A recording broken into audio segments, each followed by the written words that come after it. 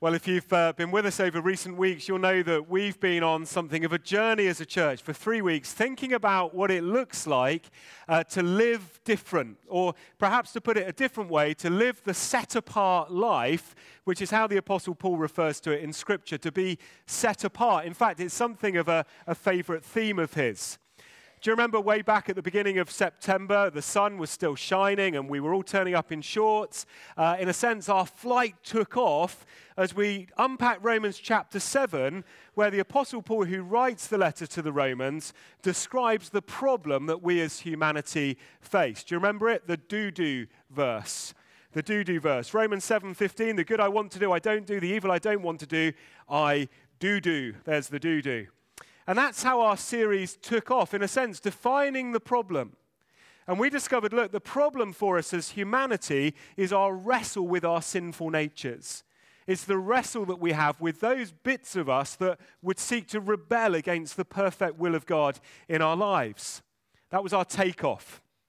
And then we spent a couple of weeks, didn't we, in mid-flight without too much turbulence and with no refreshments, as we opened up the various themes of Romans chapter 8. If Romans chapter 7 defined the problem, then Romans chapter 8 unpacked the solution over 2 weeks. Didn't we hear some good news? That God has done something about the problem of our sin. God doesn't just identify that there's a problem, Romans chapter 7, but he goes on Romans chapter 8 to actually do something about that problem. And as we discovered last weekend, as a consequence, if we trust in Jesus, we can become children of God. We can cry out the most intimate name to God that there is, which is Daddy. We can call him Daddy. But more than that, Paul went on to say, we become co-heirs with Christ. We are adopted into the most incredible inheritance for the rest of eternity.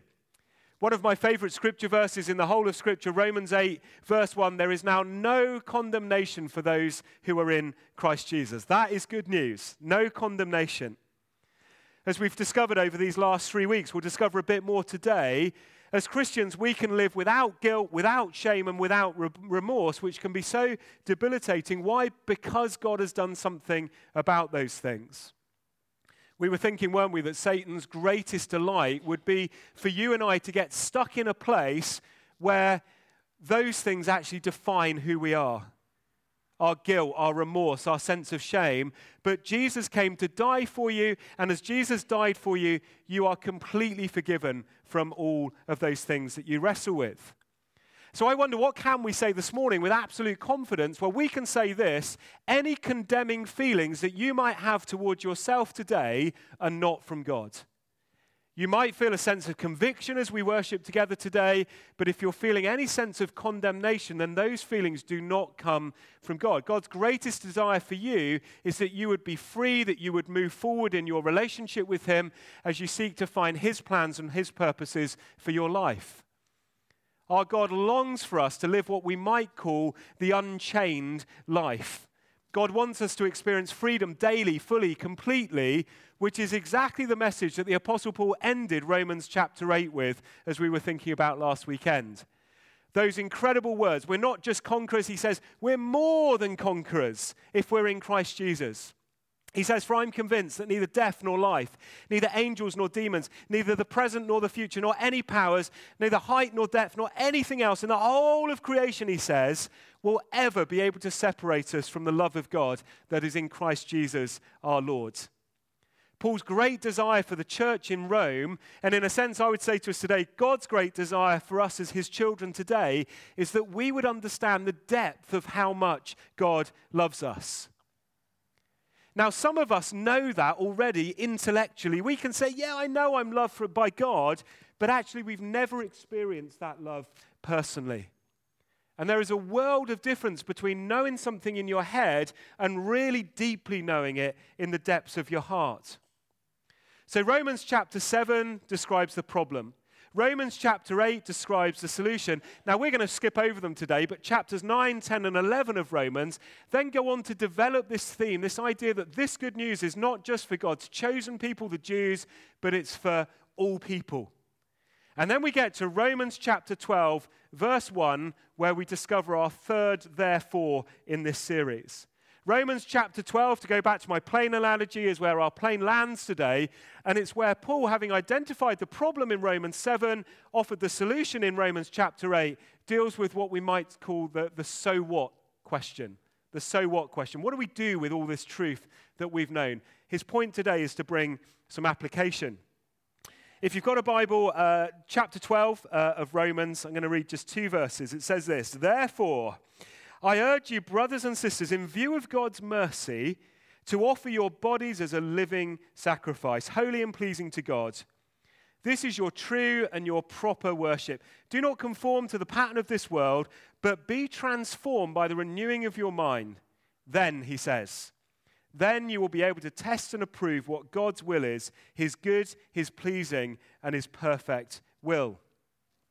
So for 11 chapters in this letter to the Romans, using all sorts of really complicated theology and difficult doctrinal themes and words, Paul has been speaking about God's abundant grace in Jesus. He's been describing for 11 chapters God's amazing story of relentless grace. That's what it is. God tells a story of relentless grace, a grace that continues to pursue us even when God's people have been expressing what we might call reluctant faith. Can you identify with that? Is your faith ever reluctant? Is it sometimes reluctant or resistant or maybe even redundant when it should be rejuvenated and rejoicing? You've no idea how long I spent in a thesaurus for that. But would you know this morning that God's grace is for you? God's grace for you is relentless, it's persistent, it's non-stop, it is continuous. There's a sense that Paul has been building up his theological argument, and it's been growing ever since chapter 1. And as he starts to write the words of chapter 12, it's almost like this is a great crescendo in all that he's trying to say. If he was writing a musical piece, this would be the moment where the music goes really loud and dramatic. In a sense, the very first word of chapter 12 becomes the loudest point in his message. Chapter 1, mumble, mumble, mumble. Chapter 2, building, building, building. And he goes right the way through chapters 9, 10, and 11. There was a bit of a high point in chapter 8 as we were thinking about. And then he gets to chapter 12, and there's this loud therefore with the sound of trumpets and rolling drums and all sorts of amazing stuff as he says, therefore. Paul's therefore at the beginning of chapter 12 is an attention-grabbing therefore. It should grab your attention. Now, as all you English purists know, therefore is a conjunctive adverb, an essential bridge over which you have to travel so that what's about to be said makes sense in the light of all that's been said before. Okay, I said that for the English purists. But in short, Paul's great cry in verses 1 and 2 is a cry which is simply saying, would you surrender? Surrender.